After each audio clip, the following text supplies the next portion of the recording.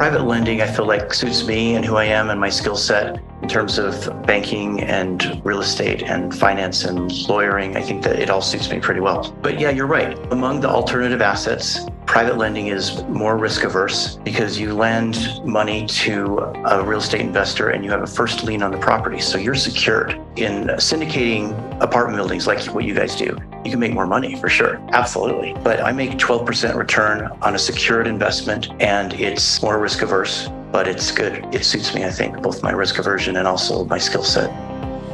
Welcome to the Prosperity Through Multifamily Real Estate Investing podcast, brought to you by Blue Oak Capital. If you are looking to take your real estate investing to the next level and learn how you can achieve your financial success by investing in multifamily real estate, then this show is for you. Our mission is to help you improve your education and learn proven strategies from industry leaders to help you master multifamily investing. Now here's your hosts, Cody Laughlin, John Beatty, and Brian Alfaro. Hey guys, Real Estate Cody here, and I want to welcome you back to the Prosperity Through Multifamily Real Estate Investing podcast. But before we get to the show, Brian and I are extremely excited to announce that we have launched our next investment offering to our database. Now, this is our second acquisition of the year, and we're really excited because this is going to be a unique opportunity for our investors to benefit from in-place cash flow day one. And I'm going to say that again, in-place cash flow from day one. But most importantly, this isn't about the asset type. This is about our investing thesis. At Blue Oak, we look for real desirable hard assets that are in highly sought out locations that have great risk-adjusted returns with solid fundamentals to support it, hedges against inflation, and tax mitigation incentives. And this opportunity checks all of those boxes. So if you want to learn more about our investment offering, I want you to text DEAL, D-E-A-L, DEAL, to 832-743-1400. Again, that's text DEAL to 832-743-1400. And Brian and I would love to talk with you. Now to the show. Good morning, everyone, and welcome to another installment of the Prosperity Through Multifamily Real Estate Investing podcast. I am your host, Real Estate Cody, and flying solo today. My good old pal Brian is unfortunately under the weather today, so you have to forgive him. But I'm very excited to be here in the hot seat with a very special guest, somebody that I had the pleasure of connecting with through a very good mutual connection we have here. With us today is Mr. Michael Fordham. Michael is the founder and president of Silverado Lending. And so let me tell you a little bit more about Michael. Michael has over 20 years of banking and real estate experience. He practiced corporate and securities law for 18 years, including with investment banks JP Morgan Chase and Company, New York City, and Credit Suisse. AG. Awesome.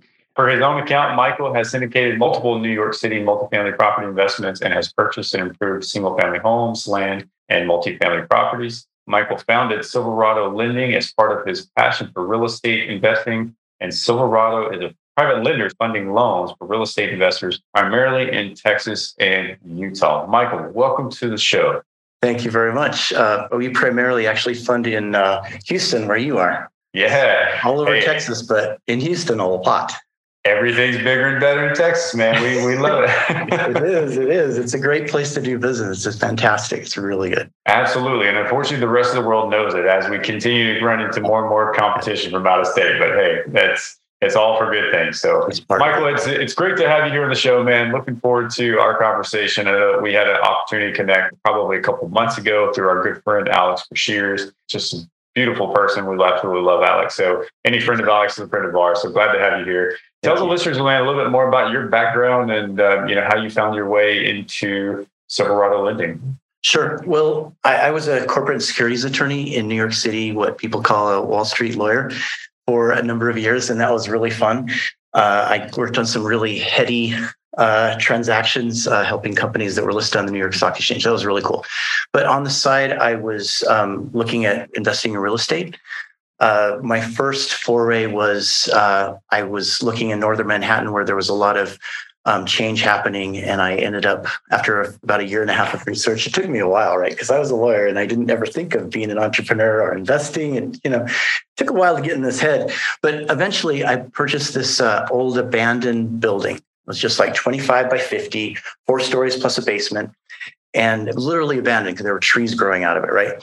And then I gut renovated it to the point where you could stand in the basement and look up to the sky. That's how gut renovated it was. And it was a great experience. I learned a lot about real estate finance, about construction, and then eventually about being a landlord because I rented out the units. And I was very happy I got the highest rents in Harlem at the time because they were nice units. I mean, they weren't too fancy, but they were nice. They were big and they're right next to a subway stop. And that was a really fun experience. So I did that. And then I was still working at a law firm for a number of years. I did some investing in Harlem and the Bronx, multifamily, with a friend of mine, a fellow investor, and did that. And then eventually, it's kind of a common story in some ways, except for that each person experiences themselves. Eventually, I got the guts and had enough funds where I said, my number 2 favorite thing to do as a profession is be a lawyer, but my number 1 is managing my own real estate investments. And so that's what I wanted to do. And boy, it took me a long time to figure that out, but that's what I did. And then I started Silverado Lending, which is a private lender. A friend of mine who's in Houston, very successful house flipper, very successful real estate investor. I met him when he was just starting, or I talked to him when he was just starting, and he said, Michael, I think that you should lend me money to flip this house. And he also said, I think you should consider private lending because I think it would suit you. And since then, he told his friends and so on and so on. And so now I have a good group of experienced borrowers that I lend to, and which is always growing with new people who are just starting as well, and lend out my own money plus friends and investors' money as well in terms of help investors lend money into these loans and make a good return. So that's a short story. That's exciting, man. That's awesome. Love the development path there and you're listening to more about your start. Now, I want to go back to, if we can kind of start at the beginning of your career, like you said, as a quote unquote Wall Street attorney, being in that world, living in the world of equities and seeing these corporations go to IPOs and things like that. What was it about the equities market that maybe had turned you off to pursuing that as an investment vehicle and then looking at alternative assets like real estate, for example? Oh, that's an interesting question. So when I was working at JP Morgan, I went to the trading floor a couple of times, and I saw PhDs in math, physics, finance, et cetera, making the trading, putting together the programs. And it occurred to me, all these people who think they're smart when their stock goes well and then feel so bad and like they're so dumb and have such regrets when they don't go down. I think that's a little bit absurd in almost all cases because the market does what it does. There's people a lot smarter than me who are doing different things. And my belief is that equities will go up, the stock market will go up and down. But the way to assure your profits and know what's going to happen, it really depends on you and not someone else and not the markets as much, is real estate investing. So that's how I came to it. I mean, prior to leaving my law firm job, I almost 100% out of the stock market, right? Because I believe in real estate. It's much better, so much better. Yeah. Well, obviously, I think we share the same thesis there. Yes, we're real estate guys, multifamily guys. But, it's interesting. This is kind of timely conversation. So I just concluded reading a book called Big Mistakes. And this book studied some of the world's most historical figures when it comes to investing. And most of them, or all of them really, were all equities-based investors, right? And what was interesting is the lessons that were portrayed in the book were their hardest financial lessons or failures that they made. And in that, it was so interesting that the common thesis, which you just highlighted, is like, look, you could put every algorithm in the world. You could be the smartest person in whatever room or an industry, but you can't impact human behavior, right? You can't affect other people's behavior. That's completely outside of your control.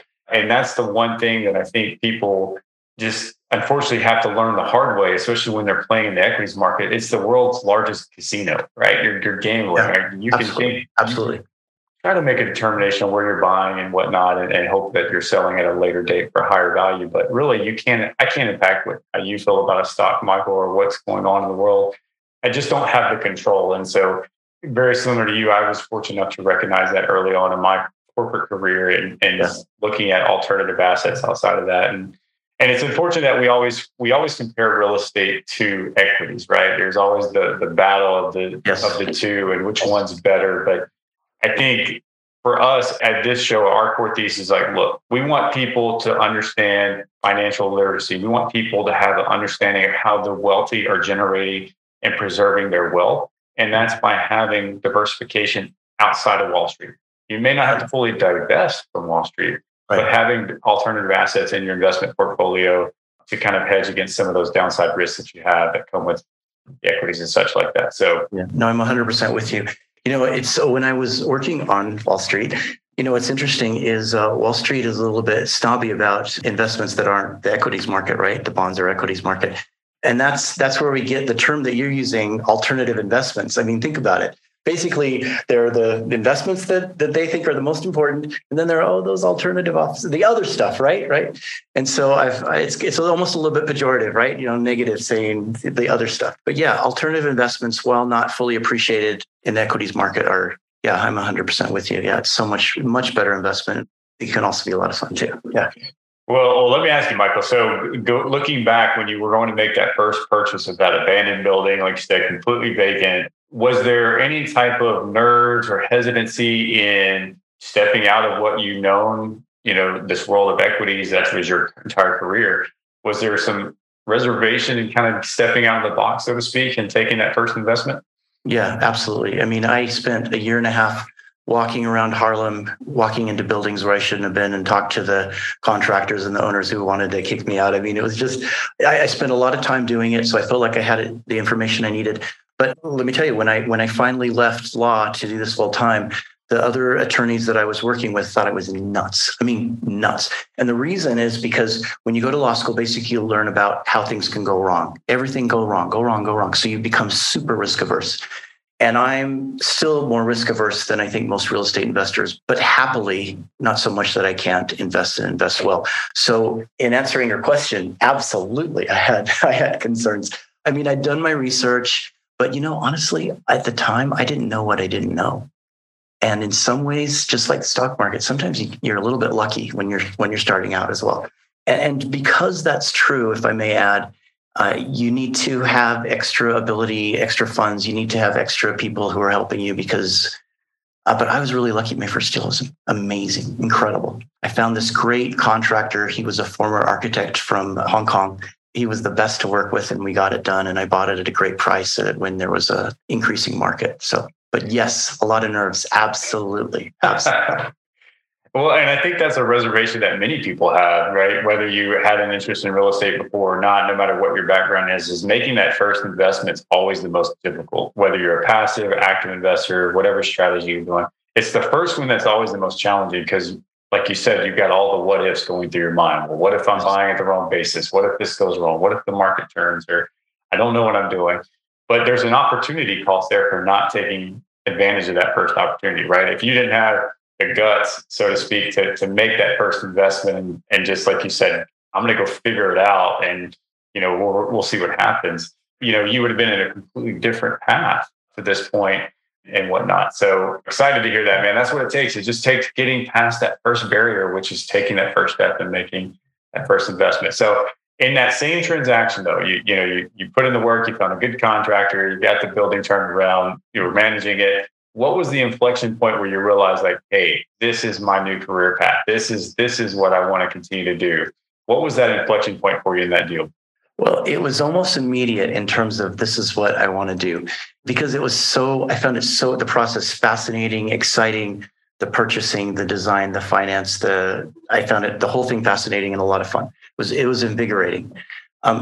Honestly, in terms of deciding it wanted to be my career, took me a while because I was very risk averse and needed to have that, well-paying job to live the lifestyle to which I'd become accustomed, that whole thing, going on good vacations and all that. So yeah, it took me a while, Cody. It took me a while to be brave enough to even think it and then to actually do it. So, I mean, sometimes I could say I regret I didn't, move earlier, but I also had really good experiences. So it's hard to say, but the answer to your question is it took me a little while.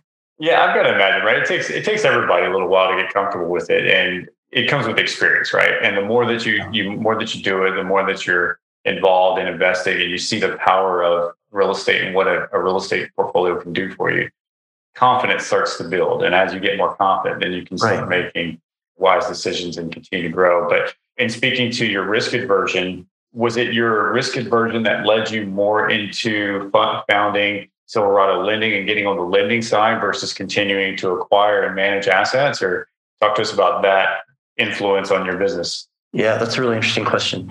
The private lending, I feel like, suits me and who I am and my skill set in terms of banking and real estate and finance and lawyering. I think that it all suits me pretty well. But yeah, you're right. Among the alternative assets, private lending is more risk averse because you lend money to a real estate investor and you have a first lien on the property. So you're secured. In syndicating apartment buildings like what you guys do, you can make more money for sure. Absolutely. But I make 12% return on a secured investment. And it's, you're right. It's more risk averse, but it's good. It suits me, I think, both my risk aversion and also my skill set. Well, and I think you're highlighting something that's very important. And this is a point that we hit home over and over and over again, because it's so important. And when investors are starting, whether you're doing lending, residential, commercial, doesn't matter.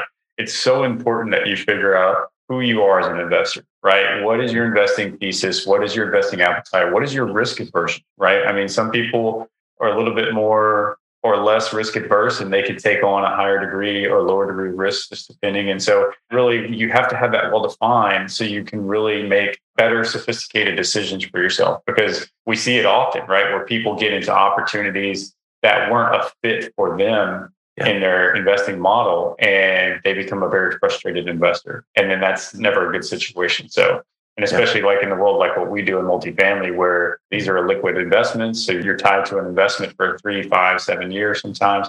So that's a long time to be frustrated if it's not ideal for you. So, yeah, I mean, you have to be able to sleep at night, right?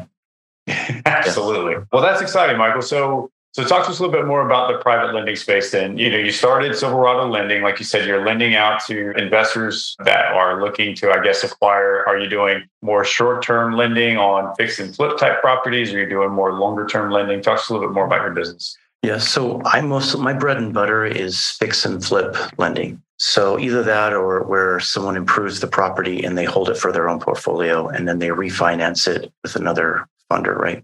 Mm-hmm. So most of my funding, they're mostly 6-month notes, 6-month terms. Sometimes it'll be a lot quicker to turn the property and sell it, which is fantastic before they even make a mortgage payment to me.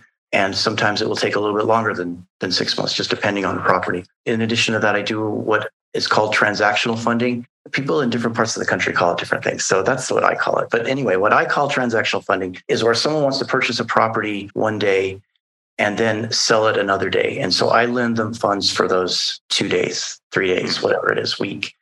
And so that's my bread and butter. I have the ability to do long-term funding as well, but my bread and butter is these short-term, quick loans in and out.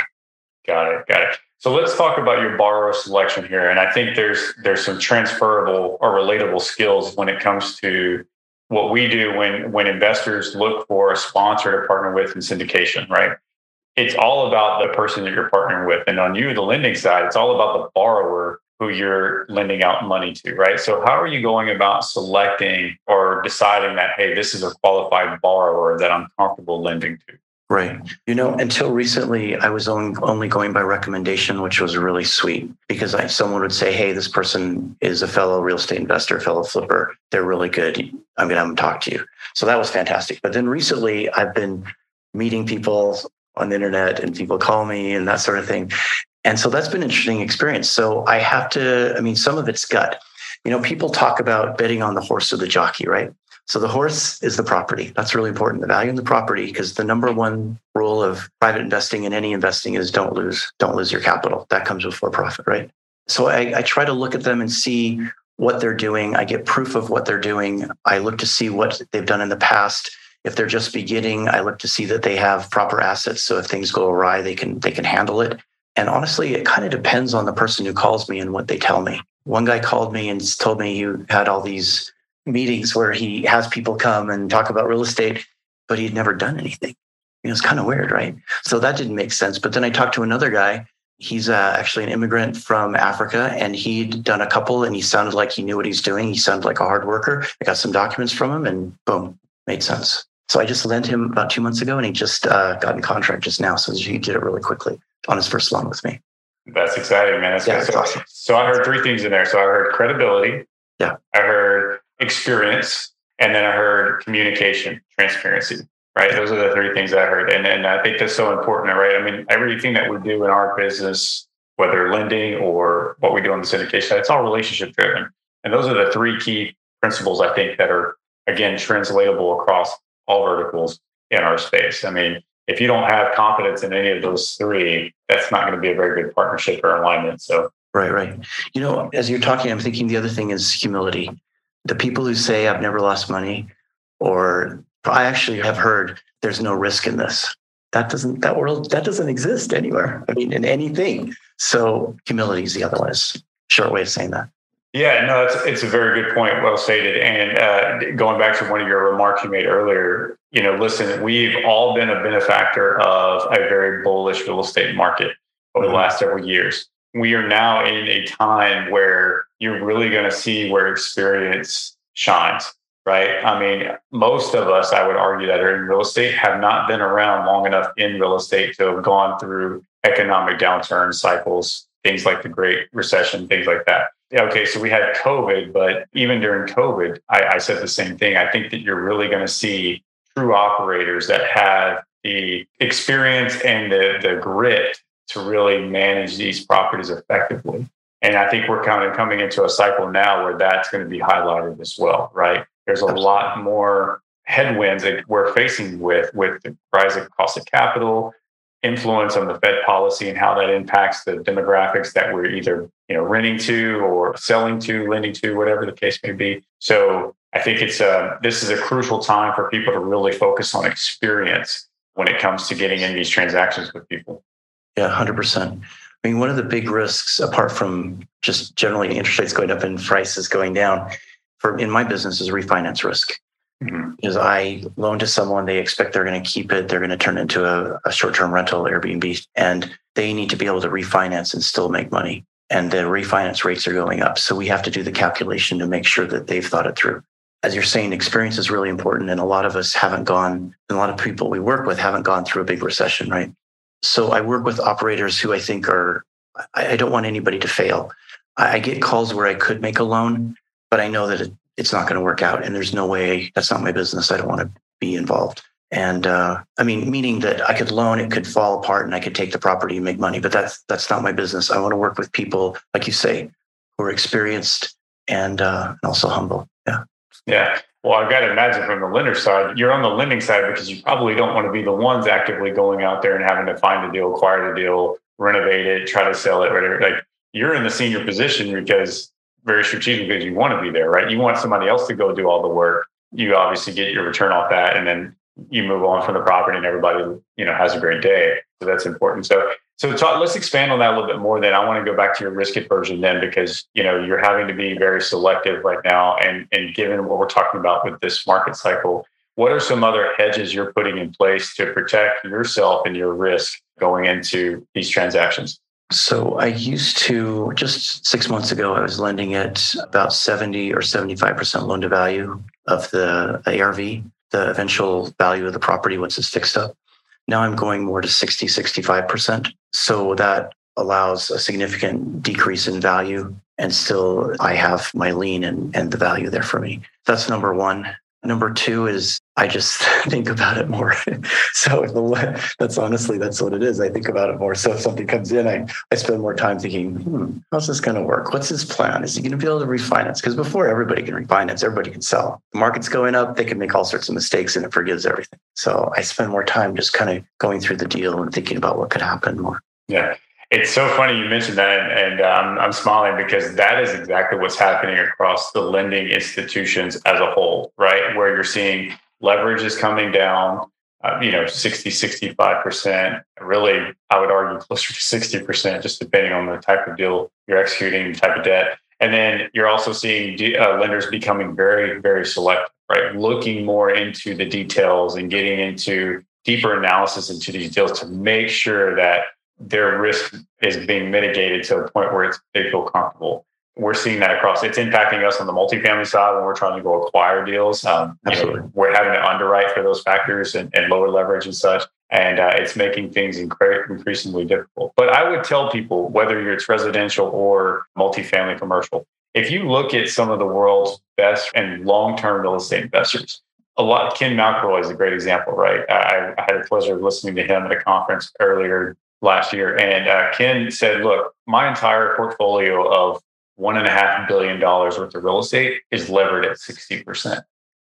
And you think about that, and leverage is our friend in real estate, right? We all love leverage. It gives us the ability to go acquire assets at a certain price, whatever, with less capital we have to bring to the table. But it also increases our risk the higher leverage we have. So right now, in a cycle we're in, Michael, we're working with you guys like yourself who say, okay, I'm going to give you 65% leverage. It makes things tight on the acquisition, or at least it makes it harder because now we have to go find more capital. But it also reduces your risk to a degree on the borrower side and on the execution side. So I think there's some middle ground that you have to find there. But I think I would encourage listeners to really pay attention to that. Is being lower levered really is a great hedge against some of the risk that you have, especially in a very bullish cycle like what we've seen. Absolutely. Yeah. It's not just me that wants to have the larger amount of equity in a building. It's much better for borrowers and real estate investors. And that's part of being good at it, is not just thinking, woohoo, everything's going to go great.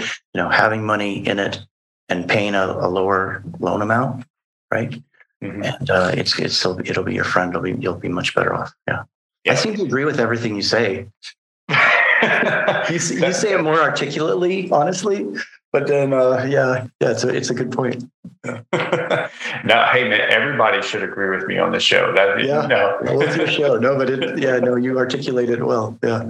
No, listen, I've spoken often about my experiences in the past, and I've had a rocky start in my career. I've made some very expensive mistakes along my journey that cost me well over $100,000, and I've lost some potential income earnings from that. And so I've gone through some of these mistakes myself, even in a shortened career compared to others, to know that, hey, it's painful. You don't want to make those same mistakes again. And so I read a quote in that same book I was mentioning to you, Big Mistakes. And the quote was, don't mistake brains for a bull market. And that's why I wanted to highlight what we've seen now. I mean, you would really have to really, really screw things up to not be able to make money over the last couple of years in real estate, right? I mean, home value appreciation has been through the roof, rent inflation, asset valuations in commercial, things like that. I mean, everything has just been up, with what would seem would be in perpetuity, right? And then people have gotten in and made some significant mistakes, but the market has carried them through those mistakes, and everybody has still been able to make an exit and everybody's happy. But I don't think we're in a circumstance where you can afford to let the market carry you now. The market is working against this. And so you're going to be left exposed if you're still operating under that same philosophy. So I think it's important that people really pay attention to this and really pay attention to their business and how to properly execute in a more sound, fundamental way. Because, ultimately people are going to get hurt, through this upcoming cycle if they don't pay attention. Yeah, for sure. So recently, especially my investors, because I loan my own funds, but I also loan friends and other investors' funds, help them loan the money into these real estate investors. And, they ask me questions about risk. And I spend a lot of time making sure that you have to just be super careful in terms of your loan to value and, the jockey as well, the operator. Yeah, I'm giving them great returns, but as I said, the number one rule is preservation of capital, and experience, and we'll see how it falls out. Absolutely. Yeah, I agree, man. Absolutely. Yeah. Well, Michael, tell us what's in the future forecast for you then. Is the goal to stick with just Silverado lending and kind of the same thesis that you're executing on now, or is the plan to expand your private lending into other type of strategies? Well, for me personally, what I'm doing is probably twofold. Number one is I'm growing Silverado lending. So one can loan, and just a few loans here and there probably won't take you that much time once you know what you're doing. But what I'm trying to do is grow the business into something larger to manage a much larger number of dollars, basically. And so that's what I'm doing, number one. And it's really fun. Because I'm a lawyer, I think I've taken way too long to do this because I get situated and think, oh, this has to be, I need to understand this. I'm not good at flying from the seat of my pants, which is a negative, but it's also positive sometimes, right? So I'm doing that. And then also I'm opportunistic. I mean, I'd love to find some more multifamily right now. So just personally, that's, I mean, as you talked about earlier, you need to have diversity of income and of assets, right? But mostly I'm working on growing this fantastic business. Yeah. Awesome. Yeah, man. Hey, I think there's a very strong position when you're talking about being on the lending side and being, like you said, in that senior position. I mean, ultimately, our lenders are the biggest partners in our deals, right? And so having a guy like you, Michael, and over there at Silverado Lending that are, executing and partnering with people in deals, I mean, it's a great position to be in. So, and right now, when we talk about an inflation hedge, right? I mean, when you're talking about the velocity of capital, where you're getting in and you're transacting in hopefully a 3 to 6 month timeline, you're getting capital back plus return, and you're just, rolling it into the next one. I mean, what a great way to kind of keep up with the pace of inflation, right? So yeah, it's a super risk hedge, absolutely, because you can change with the market because your notes are so short, right? Your investments are short, boom, boom, boom, little investments. Yeah, it's good. Awesome, love it, man. Love to hear that. So, well, all right, Michael. Well, man, I really enjoyed the conversation here, and this has been fun, man. Learning more about your background, and I hope the listeners definitely take the time to connect with you, especially any of our friends that are tuning in that are still executing in the residential space. So. Happy to make some connections for you there. But before we go, we have 3 more questions for you to wrap up, okay? Okay, here we go. All right, ready? Yeah. So what do you like to do for your continued education to further your own investing? Read. But I also like working because I learn a lot just doing. That's number one, but I like to read. Yeah. Awesome. What was that one moment of time or maybe one event that, looking back at your career, really changed the trajectory of your business? That gut renovation of that building in Harlem changed my life. There are several things that changed my life, and that was one of them. Absolutely. That was so cool, so fun, so invigorating, so educational. It was awesome. What's funny is you can see it on your face, man. You just light up when you talk about it. That's awesome. It was so cool. It was awesome. All right, Michael, what advice would you give to the listeners to help them grow their businesses? I would say kind of what the tone of what you started with is very important in terms of alternative assets, diversifying, finding a good operator, finding someone with experience, doing research, trying to make it fun. Because at least in my experience, you have to enjoy something to do it and do it well. And happily, I've enjoyed what I'm doing in most, not all cases. So my perspective is find a way to enjoy learning about it and then seek good operators and diversify. Yeah. Great advice, man. Great advice. All right, Michael, tell the listeners how they can learn more about you and Silverado Lending and get connected with you. Sure. My website, our website is silveradolending.com. And you can just call me. My number is 646-406-1115. Awesome. Michael, really enjoyed the conversation, man. Really appreciate you joining me today. I look forward to staying connected with you and seeing Silverado Lending grow and to being one of the premier lenders across the country here. So thanks for tuning in with us today. Thanks, Cody. It's really fun. Appreciate it. Today's episode was proudly brought to you by Blue Oak Capital. To learn more about Blue Oak Capital and how you can partner with us, visit www.blueoakinvests.com. Tune in next time.